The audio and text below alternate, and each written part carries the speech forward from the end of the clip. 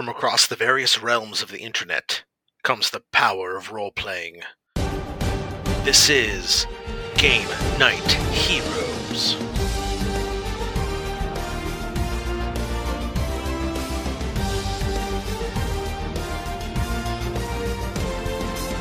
We toss dice and tell stories. The best of role-playing is here. This is Game Night Heroes. Hello everyone, and welcome back once again to the Game Night Heroes podcast. I'm Kevin, the host and the game master for most of our games, and today we are coming at you with another special bonus episode, another Creator's Corner, where we'd like to take some out-of-game time to sit down with some movers and shakers in the world of role-playing games, and we'll see what makes them work. So, today I have a very special bonus time where I get to sit down with a gentleman and a scholar, Mr. Sigfried Trent. He's a game designer, writer, world traveler, and a teacher who just happens to be one of the lead project creators on Everyday Heroes, our current campaign arc system.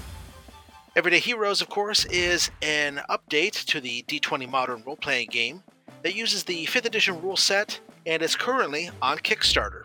It's already been funded, and it is blasting past its initial intended goal and is working on some pretty solid stretch goals, if I do say so myself. If you want to have some additional information, you can find that with the show notes attached to this episode.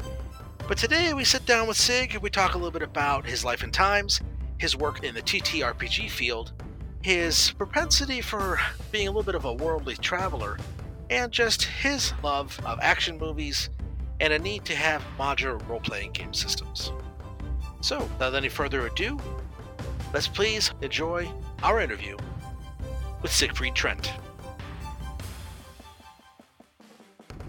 Thank you so very much for sitting down with me and talking. Hey, it's my pleasure. And, I do anything I can to help get the word out about the game. So.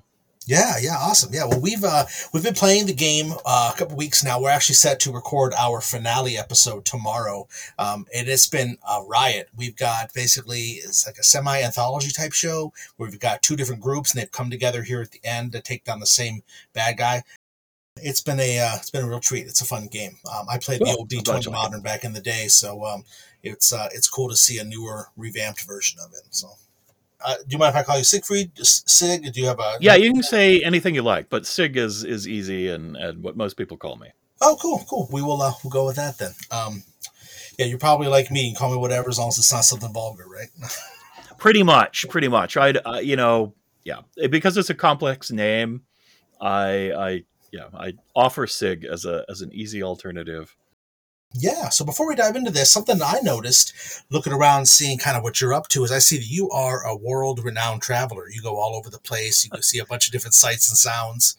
I wouldn't call me world-renowned, but yeah, a publicized traveler, I guess. Yeah. Right. Yeah, I spent the last 5 years or so kind of roaming around. So I traveled through all of the United States for about 3 years in a Airstream travel trailer.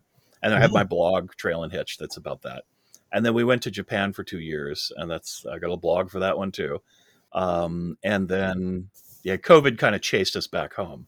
So, sure, right. So is it mainly just between U.S. and Japan, or do you go other places too? I haven't been anywhere else yet. I want to. We were, before COVID came down, we were planning on taking the Trans-Siberian Railroad, go across Russia, and then drive to Spain. And live in Spain for a while, maybe, right? And kind of have the European adventure. But A, COVID came, and that sort of shut down any border travel. And B, my funds started to dwindle. And then C, I got leukemia last year. Oh, my goodness. So that shut that down, and spent a year in cancer treatment, basically. Oh, my goodness. Well, I'm glad to see that you are in good health now. That's pretty scary stuff. But yeah, it was. Yeah. We came through it. So, and then, Everyday Heroes came along, and I was like, yeah, there's something to do. Nice. Let's do it. Keep you busy. Absolutely. Yeah, so you spent a lot of time in Japan, you said. I saw that you work as a English as a second language instructor before. Mm-hmm. So you're probably pretty versed in Japanese then, correct? No, actually, they don't allow you to speak Japanese in those lessons. So Oh. I actually didn't learn very much. I learned how to say I'm sorry, sumimasen, and thank you, arigatou gozaimasu, and a couple other things. And generally, I didn't need to speak Japanese all that much when I was there. So I'm a little ashamed that I didn't learn more of it. My wife did study it more, but I was working and traveling, and I'm a little lazy, so I No, didn't quite get there. that's right. They're a little bit more progressive than here in America, where it's like you go to, say, a Spanish class in high school where you're talking in English and you have by rote you're going to learn the certain phrases. They immerse you right in. Huh? You come in, you're speaking English, right? Yeah, so That's the thing awesome. is they all learn English in school. So they study the grammar and syntax and the vocabulary.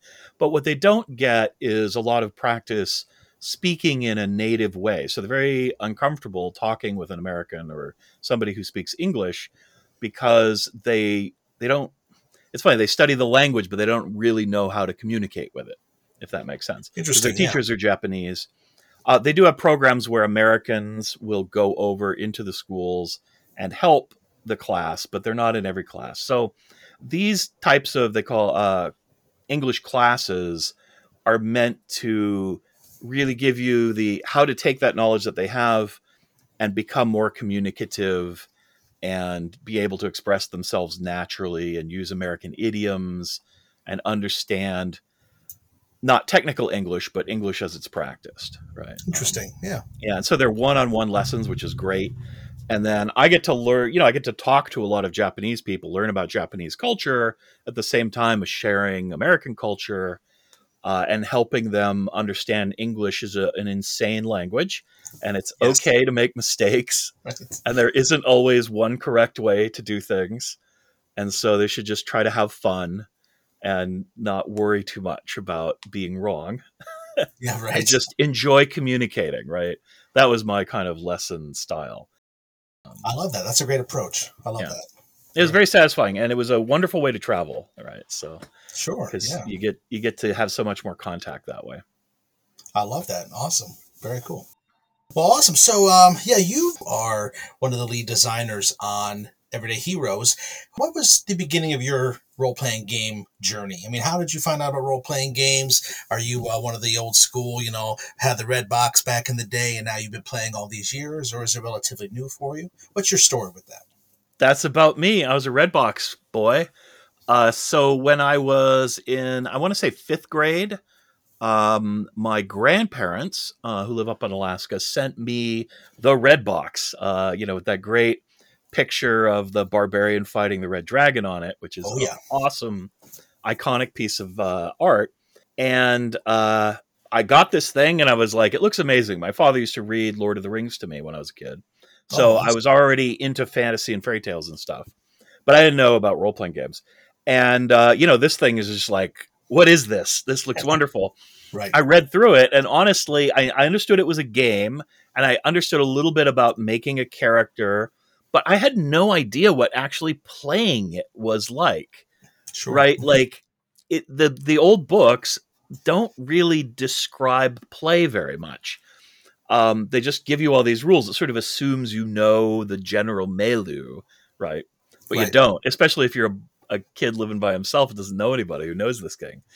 So, these days, like we have the actual plays and stuff like your guys's podcast, and it's amazing, right? Because you can sit somebody down, and they're like, I don't get it. Like, listen to this, Yes. and they're like, oh yeah, okay, I get it, I could do that, right? Hmm. But you get one of these tomes, especially like the old advanced Dungeons and Dragons books, right? And you're just like, So I kind of understood what it was, but I didn't. And when I got back up to Alaska, I used to shuttle back and forth. And when I got back to Alaska, I found a friend or a neighbor kid who played Dungeons and Dragons before, right? In retrospect, played it totally wrong, Of course. in the sense like not really following the rules, making up most of their rules, right? Mhm. But still had the basic style of how you play these games. And so I jumped in with him and some friends, and it wasn't very long before I was started game mastering because I was like, I could do a little better. Uh, Uh-huh. and so Uh-huh. I became kind of the game master for my crew friends, and ever since then, been playing games, lots of Dungeons and Dragons, but I dabble in all kinds of games. I'm pretty I don't know, poly when it comes to my game enjoyment. Nice. But Dungeons and Dragons has always been a through line for me. Like I've always played that in addition to everything else, and I like fantasy stuff. So yeah, so that's how I got started. As far as writing, right from the early days, I was just always one of those people who was like, "Hey, let's make a new spell, let's make a new monster, let's make new stuff for this game. I want to be creative." So I've always done that. And then sort of over the years, even though I worked as a software engineer, little by little, I got into more formal design. When I lived in Seattle, it kind of became the game mecca. Wizards of the Coast started here. And I knew Peter Atkinson from conventions. Oh, wow. Used to hang out with him. One day he was like, "Yeah, Sig, we're making this new card game. It's pretty cool." I was like, "Oh, that's great, Peter. I hope that does well." Right?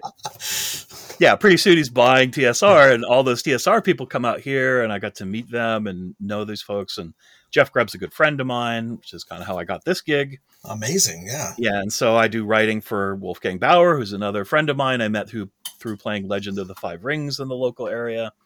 So you just live around Seattle, you meet all these people, and so I never did it full time before because I had a 6-figure programming job and all that jazz, and I'm pretty busy. But I would do little projects here and there and do some work for people. But in this case, Dave, who's the president of Evil Genius Games, approached Jeff Grubb looking for a lead designer for his new game idea. Jeff is like, "I'm very busy, but I know a guy who," nice. He probably didn't say this, but just recovered from leukemia and has got a lot of time on his hands. Right. And there's somebody I trust and I know could do a good job. So we got together. I, tried to prove my mettle to Dave there. You got to build a little trust before they gives you the green light. Of course, yeah. So we went back and forth a little bit about what this game could be and how it could work. And I really wanted to match his vision, right? Provide him the game that he believes in and wants to buy, right? Absolutely, So, yeah. So we got together, and that's how this came about. Awesome. It's amazing how it's like just out there in Seattle, that area is just a wellspring of so many creative talents, people knowing so much stuff. And yeah, like you said, people and you get into figuring out different types of scenarios, and the world's open to you. It's kind of a cool place to be. Yeah, because small industries and the game business is less small than it used to be, but they're built on trust. So you get to know people and build a trusting relationship. As advice to any would-be game designers out there: be kind to other people, work constantly so people can see what you can do, and then when the right opportunity is there, say yes. Absolutely. There we go. It's kismet. Yeah. So you mentioned how you basically have been homebrewing since the beginning. You kind of finding a better way to do both the game rules, and also sounds like you had a similar path to me. The very first time I ever played, I was like the guy behind the seat, behind the board. That's what I want to do. Like I'm happy to be the forever GM in the groups that I'm in. A lot of people take that as a burden. I love it. I love being the guy who knows all the little pieces. With your personal style, what do you feel like is a definitive way you could describe your style of a game? Do you have a certain type of approach you take to games, a certain type of feel that you have, certain types of games that you like to play that fit your style? Yeah, definitely. I don't think I ever set out to have a style, right? So it's just kind of what I observe myself doing. I'm a very descriptive, talkative game master. I used to do acting in high school. I like performing the NPCs, right? So I'll do voices for them and really get into that. Occasionally I've had the players just sit around and they try to trick me into talking to myself, like getting two NPCs into a conversation, just so they can be amused by the SIG show. So I'm a performative game master, right? I'm there to really entertain, especially if I'm at a convention. It's like, it's kind of a show. Now I want them to totally be able to do the same thing.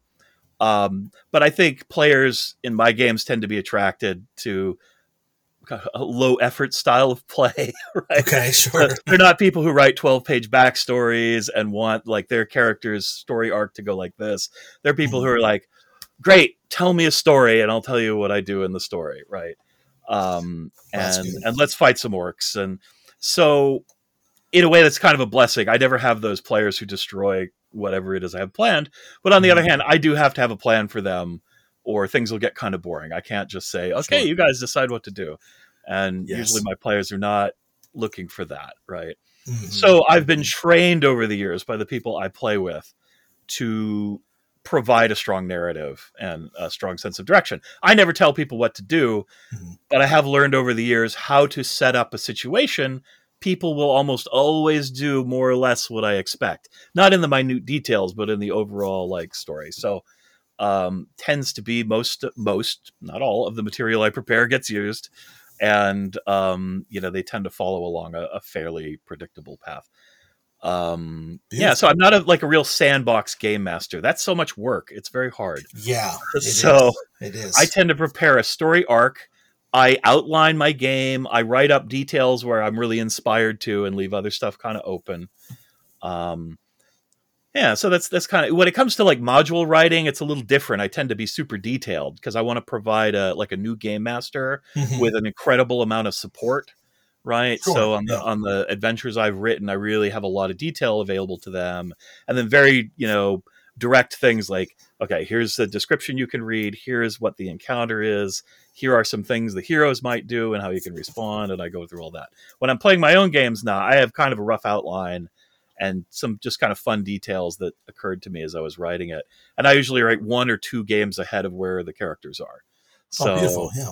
Yeah, and I also like one of the techniques I use is when we get to a key decision point, that's often where I'll wrap up for the night, right? So the heroes get to debate about what their decision's going to be, and that informs me as to what direction to prepare, right? Nice. So that's a good tip for people who find that a little difficult. And just staying 1 or 2 steps ahead keeps me from getting to a point where I'm like, if I'm not like full of creative energy, sometimes as a game master, you're just on fire. Right? You got ideas. Yes. You're like, you can do anything. I got you. Other nights you're a little tired. And so I like to have that crutch there. Like, okay, this is what's going to happen. So I don't have to be at my peak, let's say. Sure. Absolutely. Yeah. The ebb and the flow of the table. Absolutely. Yeah. Now as a player, I like crunchy stuff. So I actually, as a player, I really opposite then.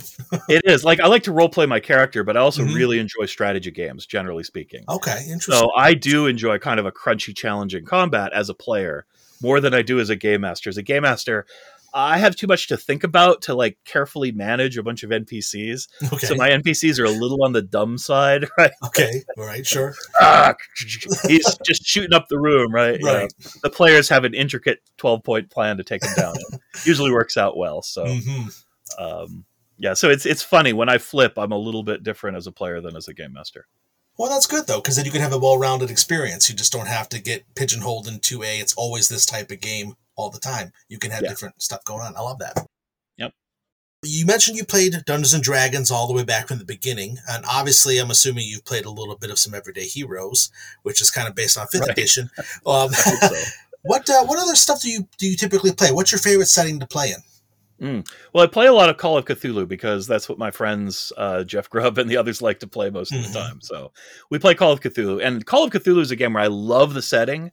I love horror, and my D&D games tend to have horror elements in them. Beautiful. The monsters and stuff. I really get into that. So I like horror settings, and when I play with new players, the most common setting I will do is a horror story. A survival story. There's a monster, there's a madman, there's something, here's the situation you were in, here are the resources you have, you need to survive until sunlight, right? Love that. I think that's a great kind of scenario to introduce new people because almost everybody's watched a horror movie. You know how this goes. You have a clear objective. And the role playing comes pretty easy when the bad guy's really scary. So, and you get a pretty good emotional experience. So I like to do that. Call of Cthulhu rules, I'm not a fan of, actually. I've played it for years and years and years and run gigantic campaigns in it. But, for me, when especially as a game master, I kind of want the rules to be there as a framework for me, but they can fade into the background most of the time. Definitely. And they're a tool when I need them. They're there for me. Call of Cthulhu, if you have to go into the rule book, look up the grappling rules or something. It's not my favorite part of that game. I still love to play it, right? So even if I have my quibbles with it, I still love Call of Cthulhu. But but it's just to say, like, mechanically I can critique a game and say what I like or don't like, but to me that actually doesn't make it a good or bad game, right? To me, it's the game master and the players that make a game good or bad. Definitely. Yeah, I mean, you can talk about the quality of the production and the writing. There's a lot of technical stuff, but at the end of the day, it's did you have fun at the table with your friends? Yes, that's what really matters, right? Absolutely. Yeah, I've played in games where you sit down to play it, and it's the best game you've ever played, and then you get to pick up the rules or the quick starter or whatever. You're like, well, this is not at all what we played, and it's or vice versa. I've played games that are just feel like a slog, and then you actually look at it, and you're like, oh, this is a lot better this way. Yep. I think a lot of players are leaning more towards the propensity to have games that are rules light, that are very open like that. A lot more character and player driven narratives as opposed to, I'm going to harken back to the 3.5 days of D&D where you had a specific rule for every single minute thing that could possibly come up in a game, which is good to have that stuff down, but to have it be so intricate, it's a little daunting, I think, to some people. But it can be, yeah. And I try to take that into account on design. I try to build a rule system that is easy on the surface, and you can play it in a really simple, roll your D20, add a couple numbers. Did you hit this number? Great, here's what happens. Or you can get into the detail, and it can be a fun tactical game where you really think, oh yeah, I'm going to lay down suppressive fire over here so that you can advance to the cover over there, and then I'll use up his reaction doing this, and then you can use your sneak attack and really hit him hard over here. Absolutely. So both of those I want to be available, right? And so I, with Everyday Heroes, I really try to structure it so, and there's a lot of optional rules in our core book to kind of say, like, here's the core system and how it works and how you can use it in many situations. And then, if you're looking for specific advice on how to achieve certain kinds of things, here's some rules to do that, right? And here's how you can do it. And so I like it really modular so that you can just sort of, look, I don't like these rules. And you just put them on the shelf over there and the game still works fine. Right? Absolutely. But you're like, hey, this rule's really fun and it really helps our role play and it makes combat exciting. Great, use it, right? Like, so that's kind of my design philosophy. I've always been a modular guy. Yeah, absolutely. Yeah, I think Everyday Heroes is definitely, from the bit we've played in it, definitely feels like it's a nice middle ground between a nice crunchy game for the people who want to have that type of game and a narrative type game. There's a lot of rules that we've used, or as you're saying, put on the shelf, things that we didn't need to bother with. Now, right now, of course, we're dealing with a situation where, because it's still on Kickstarter, there's a little bit of some play testing going on. There's a little bit of things adapting. So we have a character, for example, who's a computer hacker type character, and we didn't have that when we started. So to have the rules now, it's a lot more tied into what he could do. So it's kind of cool to see how it develops. But it's a good system. I do feel like it's very modular that way. You can just kind of piecemeal things you do or don't want to use based on how complicated you want things to be. Yeah. I definitely think about that when I'm designing a rule. I'm like, I want this to be able to kind of stand on its own in a sense. And then if you got rid of it, you would still know what to do. Right. Absolutely. Yeah. Absolutely. I think that's a good feature of the way that you guys have designed the subclasses, where you can have the general smart hero, for example, does a generalized thing, and you could even realistically play with just that and not have the subclasses even in there. But then the subclasses just add flavor. Reminds me of prestige classes from back in the day. That same, a little bit more so than archetypes from 5th edition, because they're so specific. But it's nice to have those things in there. Yeah, glad you like it. Everyday Heroes, of course, we've noticed, and it's out there. I know Dave's talked about it. I've heard you on other interviews talking about it. A big impetus on Everyday Heroes was the idea of making like an action movie, that pulpy kind of action adventure feel. And was that always something that was part of the design process, or was that part of Dave's vision, I guess you could say, or is that something that maybe developed over time? Yeah, it was absolutely Dave's vision. And I think he said on one of the interviews, some of the things I learned from watching Dave do interviews rather than having talked to Dave, because we're both super busy, right? Sure. I kind of take care of the game design and he takes care of all the publicity and licenses and all that action. And together our twin powers activate, right? But Dave apparently has had an idea for this kind of a game for years. He loves spycraft and D20 Modern and that genre, and he loves 80s action movies, right? Yes. And so he wanted a game that wasn't just sort of like with the serial numbers filed off, but would be a Die Hard game, a blah, blah, blah game, but one game for all of them. So he doesn't have to learn a different system every time he wants to play in a different world, right? Definitely. And it's not like this is the first game that's been like that. GURPS has, kind of led the way in this area. And so we're following in those footsteps, not intentionally trying to emulate them, but it's a little bit similar in that way. Mm-hmm. The philosophy behind it. Yeah. So he had that from the very beginning. And in fact, when he first pitched the game to me, and then I wrote back to him how I would kind of approach it, he was like, no, it's like, that's a little too movie, right? I don't want directors and actors and scenes, right? I want just a regular role-playing game, just has movie licenses. You're just playing in that world, right? Mm-hmm. I was like, oh, okay. Because he talks so much about those movies. Yes. I thought that's what he was going for, right? Turns out I was wrong. So I adjusted. I was like, hey, I can do that too. Like, whatever you like, man. Like, we'll make whatever your vision is awesome, right? And so, yeah, I adjusted a little bit, but those were in there from the very beginning. And he pursued licenses from day one. Now, what licenses we would get, Sure. you don't know until you get them, right? So he went after tons. He'd be like, Sig, we need a pitch for Avatar. And I'm like, which one? He's like, Right. James Cameron Avatar. I'm like, yes. All right, I'm writing a pitch for James Cameron Avatar tonight. Right. Wow.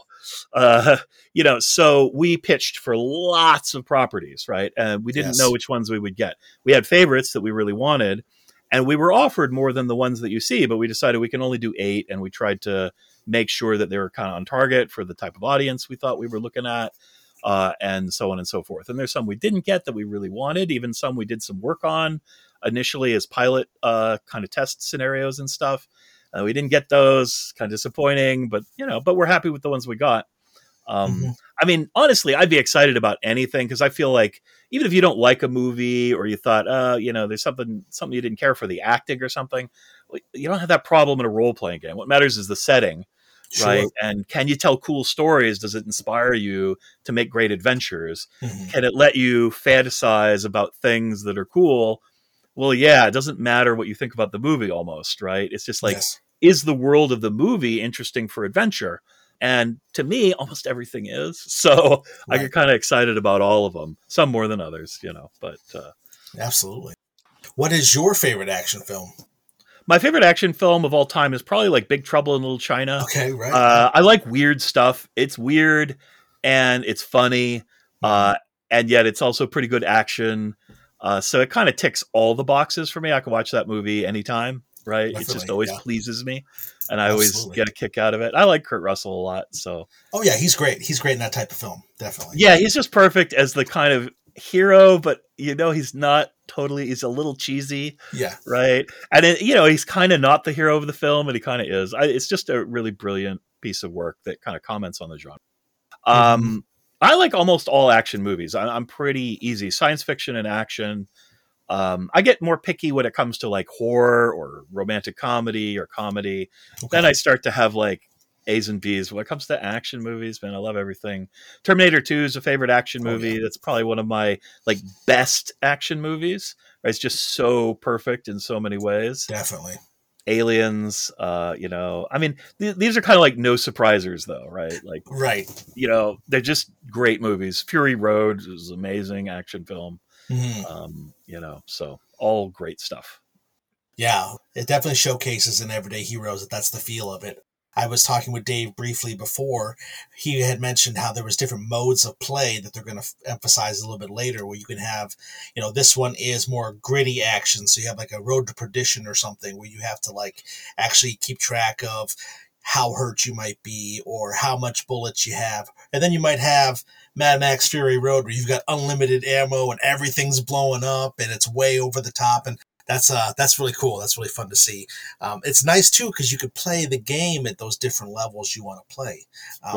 We're kind of doing our show with that's kind of a middle ground between the two. There's big giant explosions, but it's still realistic. Talking about the action movies, when we had talked, well, I should say when I had talked to Dave, we started talking about the A-Team, and we started talking about these old '80s shows and movies. And so it's a fun genre. Yeah, I mean, the A-Team is something I grew up with as a kid. And even as a kid, I knew it was cheeseball, right? That's not what real combat looks like at all, right? Right. Because I'd seen serious war movies even as a kid, and I knew, war is hell. A-Team is like a vacation park, right? I mean, it's just nobody gets hit. Yes. People just sort of fly around, and the bad guys, they just give up.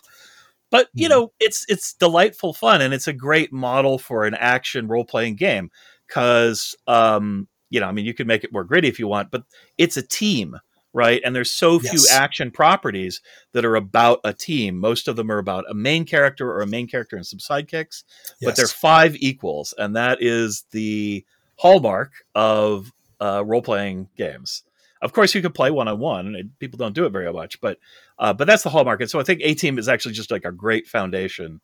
And I will say our character classes are a little on the broad side. If we're going to talk about gritty realism versus broad action, I would say we lean 20% in the broad action, and you can most see it in the character classes that we designed.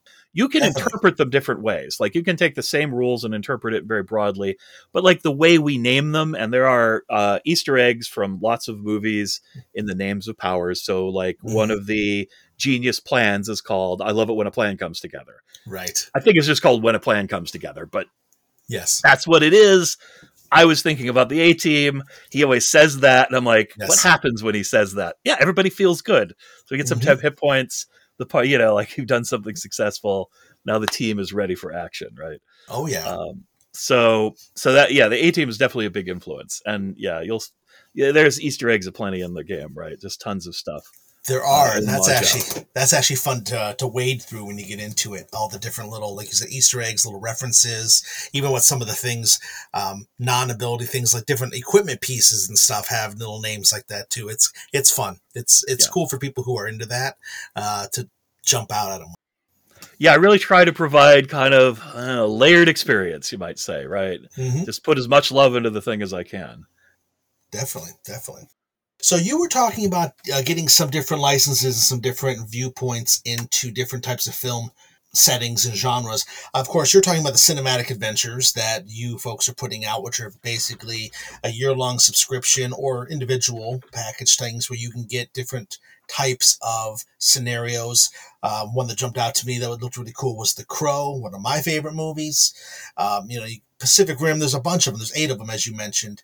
With those being brought in there, how do you feel like those are really going to enrich the setting? You've kind of already briefly talked about that, but specifically, how do you feel those 8 specific franchises that you have now to focus on are going to play into the bigger picture of Everyday Heroes?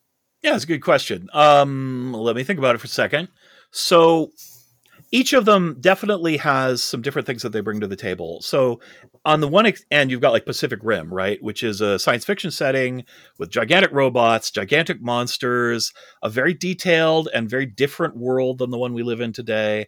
And that is a long ways away from what the Everyday Heroes core rulebook looks like, which is about modern day John McClane kind of stuff. On the other end of the spectrum, you've got Rambo, and which is about the modern day, more or less, and doesn't have anything that happens in the film, pretty much, that you wouldn't find in our core book somewhere. Like most of the weapons that you see in the movies are represented. Most of the type of action is represented. The NPCs, they're there in our book, because that was kind of part of our baseline, right? Yes. And so those 2 books are going to have a pretty different feel in some ways. Both are going to have a cool adventure. Both are going to have half rules and setting information. But the type of rules and setting information you'll find are going to be pretty different. In Pacific Rim, we're going to be like, we got to have rules for giant robots, rules for giant monsters, how all this stuff works, how the drift works. So there's going to be a lot of details just to meet the setting minimums.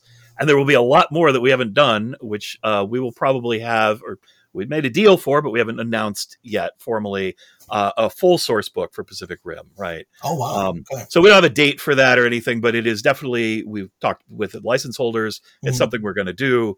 We just, can't give you details because it's still, we're going to do something with this. Got a lot of work to do before we get there, right? But that's going to happen because it's such a big world, it deserves that.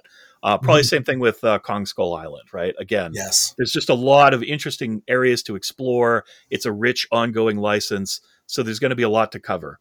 Now, the other ones will probably just be what you see, the cinematic adventure, right?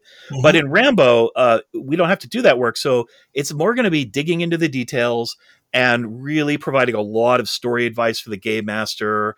I'll probably, in Rambo, I'll talk about how mercenary companies work. Okay. And, in the real world, and how you can build adventures around them, and different settings where there are wars going on in the world today, Mm-hmm. and a little bit more kind of rich information in the minute details, right? Sure.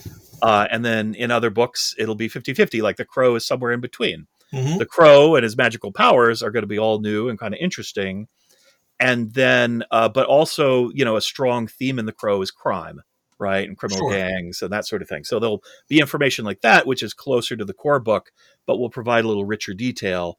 And then there'll be stuff that's entirely new that just on its face value is going to be exciting because it's something we didn't have before. Absolutely. So all these books are going to be a mix, and the idea is you can mix and match, right? Like we can't, as license holders, we have to stick. Each book is its own world, right? Yes. But we will put out a rules compilation where we take the IP, the specific setting stuff, file that away, right? Yes. And have a more generic version of all these rules. And totally, the idea is, if you want to be a Highlander immortal driving a Jaeger, well, you can do that, right? Like, nice. Who am I to say no, right? And so we want them to all be interoperable as much as they can be. Now, there are some cases where, like, one will present a rule and one will present a little bit of a different version of a similar rule. And when we meld them together, we'll do some of that melding for you, right? So you get a nice smooth collection. But the needs of each setting will demand what's in each setting, first and foremost, right? But then right after that is interoperability and allowing these different rule sets to take some from column A and some from column B, put them together and have the best of everything. I love that. And that goes back to your modular style of design that you had mentioned before, where you want to be able to fit in things that you want and bring it into your game that way. I love that. Yeah, I mean, from the very beginning, we had to make a system that could support whatever license we get. And there's a lot of licenses in the world. Yes. So modularity was really important to me, but feeling is also important. So I think if you look at the Everyday Heroes book, it has a strong modern day action movie feel, right? Definitely. But we can take many of those same rules and give it a different feeling. Yes. And that's very intentional. Beautiful. I love that. Yes, you did mention the Highlander version of the rules, and I know there's a lot of traction I'm seeing just from the groups that I'm in. That's super exciting. Highlander is always one of those things that I think a lot of us have always wanted to play a Highlander role-playing game, but like you mentioned before, how do you do that as a group? And I think the fascinating way that you guys are going to do that is really going to be exciting, where you're a clan and you're doing this perhaps generational, quote-unquote, story. That's going to be a pretty cool development. I like to see that. Very cool. Yeah, we really want to give you something that helps guide you into capturing the feel of the film and the type of adventure that happens in the film, even if that's very different from what we're used to going into a dungeon and whacking on monsters, right? Yeah. I mean, Everyday Heroes is very different. Same rules, largely, but very different feel. And that's going to be true in all of these. And not just one way. There's not just like one way to play Highlander, right? It's going to be multiple choices, but hopefully they'll all be good, right? And help you. People are like, I don't know how you're going to do it. I'm like, well, that's my job, right? I will think really hard and be really creative and really challenge myself and work with my other designer friends to really challenge me. And we'll come up with something really cool. We'll come up with multiple things that are really cool, hopefully. Absolutely. So yeah, I think it's going to be good. Yeah, I mean, and the TV show kind of paints a picture of how immortals can work together, right? In order to band together to protect themselves against you. And it only makes sense. It's like if you watch any of those survival games, you get friends, right? You maybe know later down the road you're going to have to fall out with them, but for the time being, better one of you win than those guys, right? Yeah, sure. So it's really actually only natural, I think, that immortals would work together until there's just two. And then, you have a duel. And one of the mechanics I really want to have in there, I haven't written it yet, but I've got an idea, is a kind of a dueling mechanic. I forget what it was. Back in the day, there was a game, you buy these little booklets, and one had a skeleton warrior, and one of them had an Amazon. And each book, each player had one of these books, and you were the Amazon. It had all these different moves on each page. and then he would pick a move and you would pick a move and you would compare, and there's kind of a matrix. Oh, wow. So if I guard and you thrust, then this happens, and if I do this and this and this, I'm not going to do exactly that, but I want to capture a little of that feel. So in the Highlander game, I'm going to try to create a nice duel system where you can set it on top of the regular combat system. It's not an entirely different system. Okay. But you can say, okay, now we're going to have a duel, right? And we're going to use these dueling rules, and then you add those on, and they're going to change how the combat comes out and give you this kind of strategic, like, I think what you're thinking, and because you use a big heavy weapon and I use a light weapon, and I'm going to do this style, and get that Rob Roy kind of situation, right? Like there's a lot of great duels. And so I'm going to go out there and look at a bunch of movies, not just Highlander, where there are duels, and think about this and think about 5th edition and how I merge these things together and how you can make it so you can either use it or not use it. And then, if you are playing a campaign and then for the final session, it comes down to 2, you can have an epic duel, right? I love that. That's awesome. And then you can do that. So, yeah. Beautiful. So now I'm picturing a Mortal Kombat type game.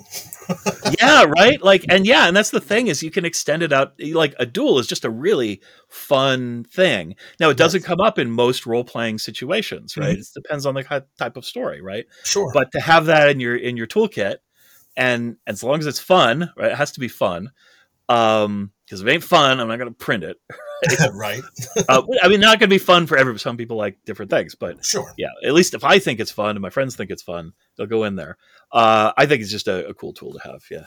Absolutely. I'm excited about that part. And it partly came from somebody asking me a question about it, right? Because I haven't finished writing any of these things. I'm hip deep on the rules for a bunch of them all at the same time, because they come out in a series, right? So they all need to get started and then be at various stages of development. So I'm still in the early stages of outlining and just throwing out ideas and brainstorming. But if anybody out there, you ask me questions, you have suggestions, they will be absorbed. Nice. I won't just do what people say. I'm not going to steal your ideas, right? But I will put them into my head, and they will filter out and become something. So you can influence things by talking to me. I love that. Yeah, well, like I said, I'm a big Mortal Kombat, fighting games, Double Dragon, side scroller, beat 'em up, Streets of Rage, these kind of things. So maybe I'll put that into your. I'll do an inception into you with that. Maybe we'll see. Yeah, that's awesome stuff. I'm really looking forward to seeing what those cinematic adventures are going to be like, because they are pretty cool. The 8 offerings are pretty awesome, and like you said, very varied. It's not just 8 different ways to do an espionage game. They're completely different, and those are cool to see. Now, I wish we got an urban fantasy in there, or because people really want us to do urban fantasy. We tried. We went after a couple. We didn't get them, though. So that's the one thing that I wish was in there. The Crow has a little bit of that, so we will lean into it for the Crow. I kind of wish we got some of the other ones that we were trying for. So that's the one thing that I think is a little bit missing from our lineup. We may make our own, kind of urban Arcana inspired game, because a lot of people are asking for that. Yes. We've got a pretty full plate at the moment, and we got to deliver what we promise on first, but we're all thinking about it right now because that's something people have told us they really want. Oh, absolutely. I've seen a lot of feedback online about that myself. And I remember Urban Arcana back in the D20 modern days was a pretty popular thing that everybody was really into. The FX rules with the quote unquote spells were FX and things like that was pretty cool. Yeah, it was great work they did. Our Dave's vision was a little more like no FX in the core book, but it'd be fine for all the expansions. And so that's cool. Partly just because we knew we would be dealing with a lot of that. We didn't want to pigeonhole like one design for it. We really want to have different systems. So in the end, you'll get some magic in the Crow for sure. Or what amounts to magic, right? Yes. And, and you'll see things that are like magic in some of the other settings in a sense, right? So, and hopefully we will do a full-on urban Arcana style world, and we'll have probably more than one magic system. And we tried to build a game that you could do a lot. Even in a sense, like in our game, the Genius Heroes have these things called plans.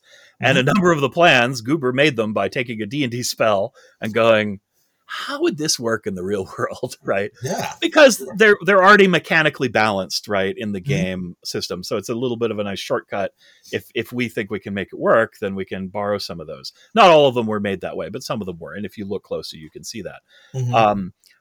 But you can take something. You're like, well, how could you have a grease spell in a realistic setting?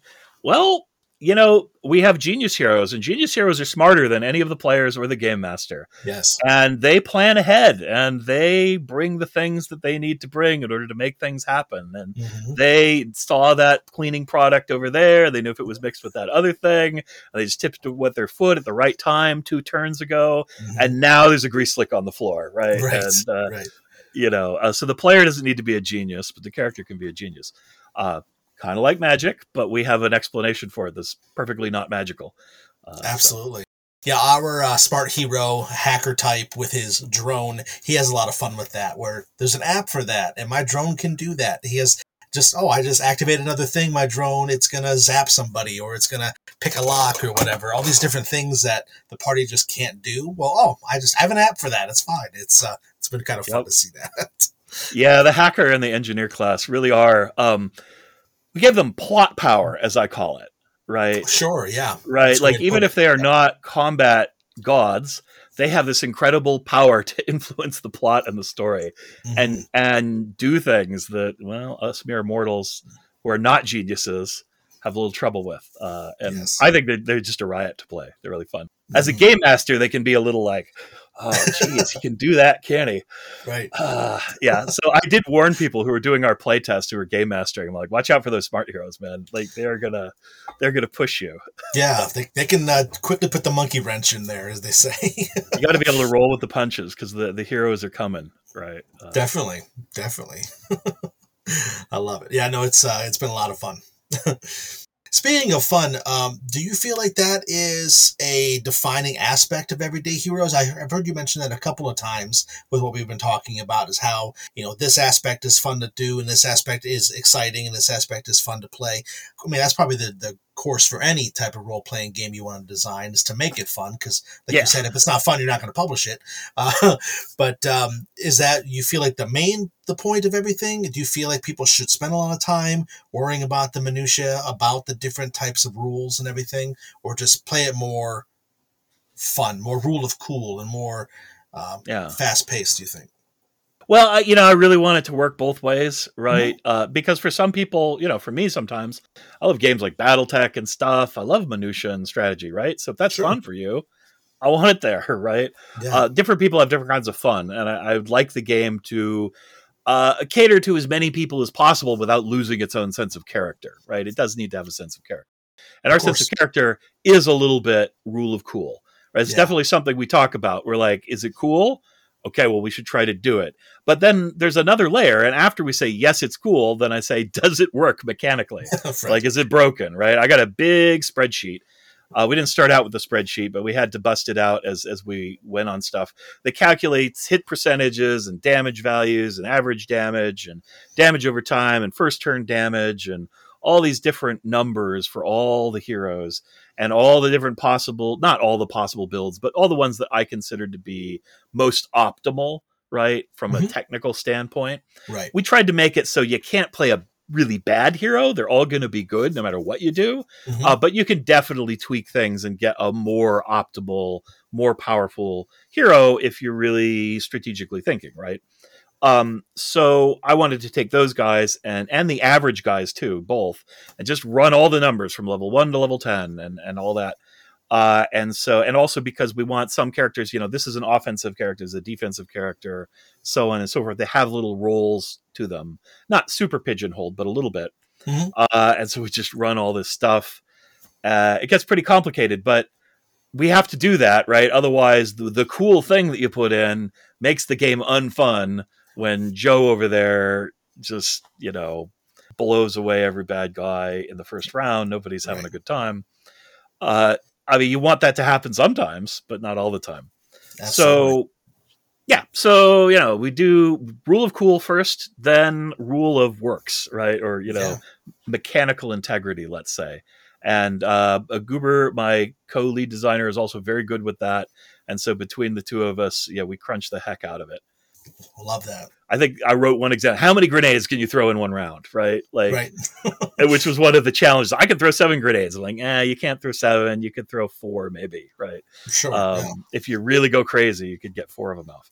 And so I go over that in an example, explain kind of how it works and why you can't do more.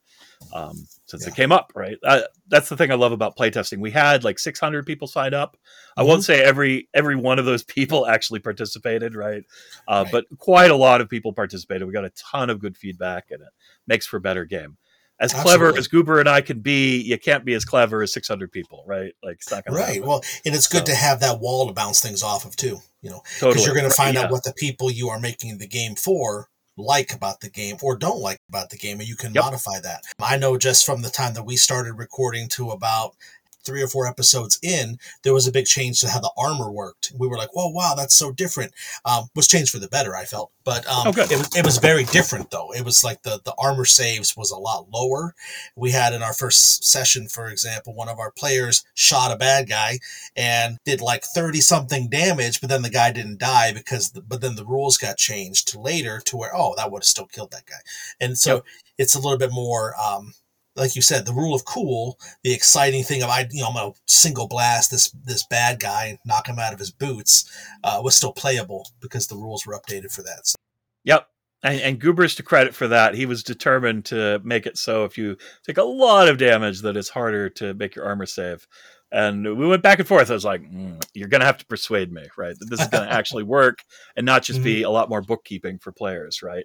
Sure.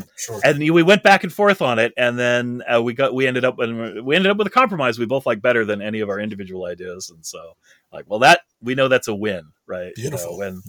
That design pressure, for designers, it's really important to.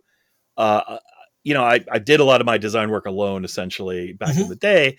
It's harder to be as good. It really helps to have somebody who challenges you, right? And will push you and say, no, I think this isn't good.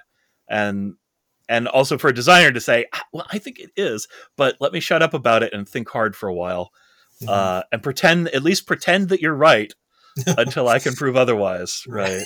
Right. So you want that. We have a really nice collaborative relationship on the design team, which is great. And Dave as well. Dave does some design too. He got to do more early on, but then as the marketing and licensing took steam, poor guy had less and less that he could get in there and work on. But he pushes us as well. And he says, hey, now, you know what, guys?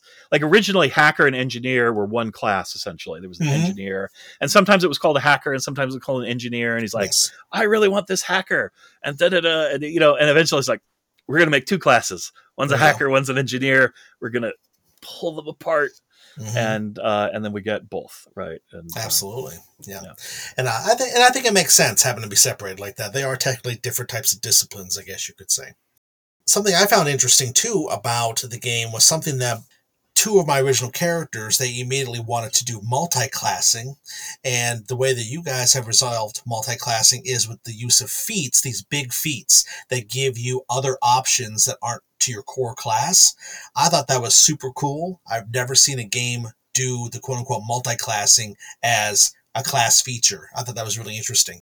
But it opens up a lot of different possibilities for your players because you have a scenario where, let's take what we have now with our smart hero. He's a computer hacker character with a drone. So he's basically, his base is an engineer, but then he's got the feat that gives him so he can do hacker plans too. So he's got a little bit best of everything. We've got our scrapper tough hero has a plan or 2 because she wanted to have mastermind stuff going on.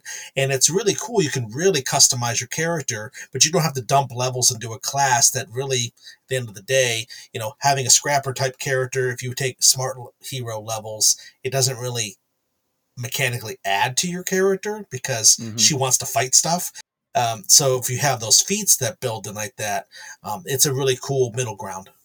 I thought that was a really cool, inventive thing. I'd never seen a game like that did that before. That was pretty cool. Thanks. And although I have to say, Pathfinder 2 does that. Okay. They do it a little differently, but they multi-class through feat progression. Interesting. And they actually have a more complex system with you can take 6 or 7, but they go 1 to 20 instead of 1 to 10, so they got more time to kind of dole it out. It's definitely a different implementation, but it's the same idea. I Okay. didn't know that when I designed it, but one of Okay. the playtesters pointed it out to me. It's like, oh, it's like Pathfinder 2. I'm like, it is? And so I went like, oh, hey, somebody else had the same idea. That's fantastic. To me, that gives me confidence, right? It means I'm not the only one that thinks this is a good idea. Right. That actually helps me go, oh, okay, well, maybe I'm on a good track here. I'm not crazy. I had to convince Dave and Goober of this on the design team day after, week after week. I would bring it up, and I'm like, I don't think regular multi-classing works for us, because we wanted first level to feel awesome. Like first level characters are heroes; they have multiple things they can do. But the way 5e does multi-classing and 3e did before, you take the first level, and now you should just take first level and everything, right? Right. It'd be amazing until maybe you're up in 8 or 9, and then you might miss the high level powers. So I was like, I don't think this works for us. It just gives the wrong incentives, and it doesn't. Some of our mechanics are a lot harder to make work. Which defense thing do you use? And so I'm like, feats can solve this problem. They're the way you customize characters, right? Yeah. And we decided early on feats would be core, and I'm like, yeah, let me work on this. The other advantage as a designer is you can say, look, what is it that makes a class cool? What is it a marksman does? Marksman is good with guns, right? So if I want my charming hero to be good with guns, how do I structure the marksman feats? So you take this feat and you are a guy who's good with guns now, or a gal, or whatever you like, Sure. right? But if I'm a marksman and then I take martial artist, what if there's like an ability that does extra damage? Like I have a character who has lots of attacks, like the master martial artist. And then I want to cross over into Scoundrel, which has like a sneak attack mechanic. Now I'm getting sneak attack. So the feats let me go, okay, well, this feature of this class is not good to multi-class with these 3 other classes. It gets broken. So that won't be in the feat. Maybe I'll make something a little different. Like the mechanics are just slightly different in the multi-class feat. So you still get that ability, but you can't stack it with this other thing because of the way the action economy works. And so it really let me make it so that every combination works, and no combination is just like the only answer to how you do something. And so, and I made a central companion mechanic, right, for pet classes, so that if you want to multi-class and get the pet, you can absolutely do that, and it'll still be balanced, right? Sometimes that means maybe the pet isn't like as uber as it is for the other guy, because they get a thing because the pet's their main deal. But if you come in there and pick up the pet, you still get all the fun and the role play of having the pet, and you can use it in combat. Like if it's a flying eagle or something, that's pretty cool in situations where you can't get to somebody if you're a melee guy or something, right? But you can't like stack the pet's damage onto the highest damage melee characters and create this broken character, because the action economy kind of doesn't let you do it. So just try to work it out so you can combine everything freely, crazily, and you're hopefully not going to break. I mean, the more books we put out, right, the harder this job gets. But hopefully it's all going to be balanced and cool and just make you flavorful in different ways. That's what I want. It's nice because the class can have this mechanic and the feat can have slightly different, same theme, but different implementations so that it is cross-compatible. Beautiful. Yeah, I like it. I think it's a smooth way to do it. I like it. So you've got, of course, you guys are finishing up the game. You've got these cinematic adventures that, as you mentioned, you are hip deep in all 8 of them. Yep. What else is on the horizon for you, Sig? What else are you working on? What are you going to be doing after the Everyday Heroes kind of hitting? Or are you kind of tied up in that for the long haul?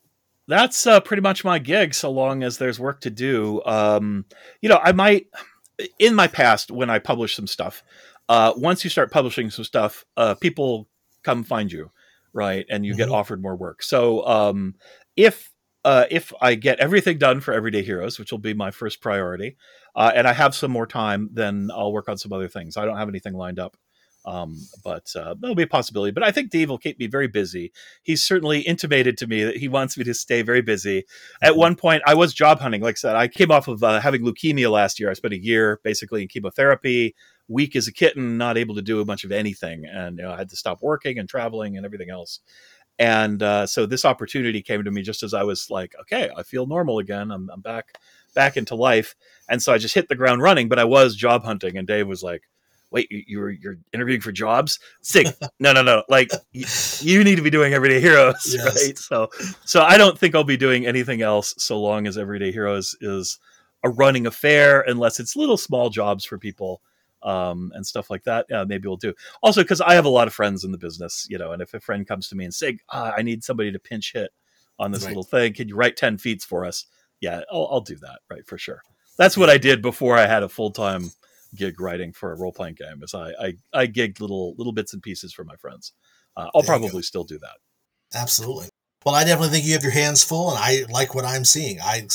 Everyday Heroes has been a blast for us to play, for me to run, and I can't wait to play more of it. Like I said, we have our finale coming up pretty soon, but I know that it's something that we're going to do some more with, because it's just a really cool, solid game. We like it, and I'm looking forward to when it gets fully released, so everybody can see the finalized product. The mock-ups of the covers look really cool. That special edition one, that 20th anniversary one, is really That's cool. pretty gorgeous. The old classic characters and the newer style. I love it. Really cool. Yeah. So I'm excited. Yeah. So I'll do the little residual plugs. If you see this while the Kickstarter's still going, please head on over to the Kickstarter for Everyday Heroes. You might have to search for Evil Genius Games plus Everyday Heroes, because Everyday Heroes is a very common phrase. But you'll find the Kickstarter over there on Kickstarter.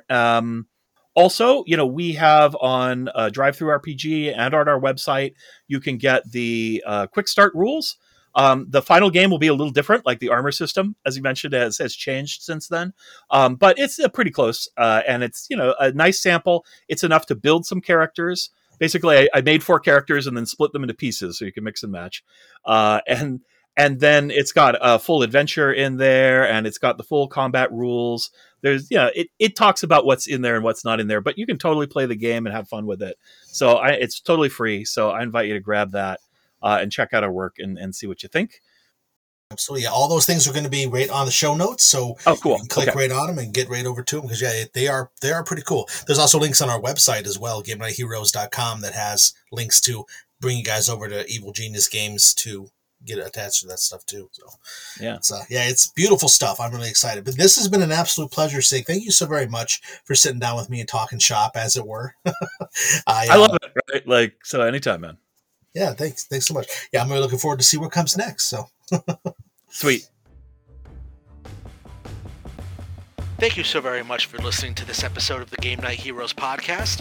I, Kevin, had an absolute blast sitting down with Sig to talk about his time with the role-playing game community, what he enjoys out of games, and what he can be expected to give us in the future of Everyday Heroes. Everyday Heroes is currently still on Kickstarter, and it is a role-playing game that is put out by Evil Genius Games, and can be found the link in our show notes. If you want to follow Sig, you can follow him on different social medias at Sigtrent, Sigtrent. He also has his game blog at sigtrent.com, his live stream at twitch.tv/sigtrent, his US adventures at trailandhitch.com, and his adventures in Japan, 2hugeinjapan.com. Sig is an all-around great guy. I had an absolute blast sitting down talking with him today, and I hope that you will support him and Evil Genius Gaming by going over to the Kickstarter now, the link in our show notes, and join the mission today. Thank you all once again for listening. Until next time, keep dreaming your impossible dream.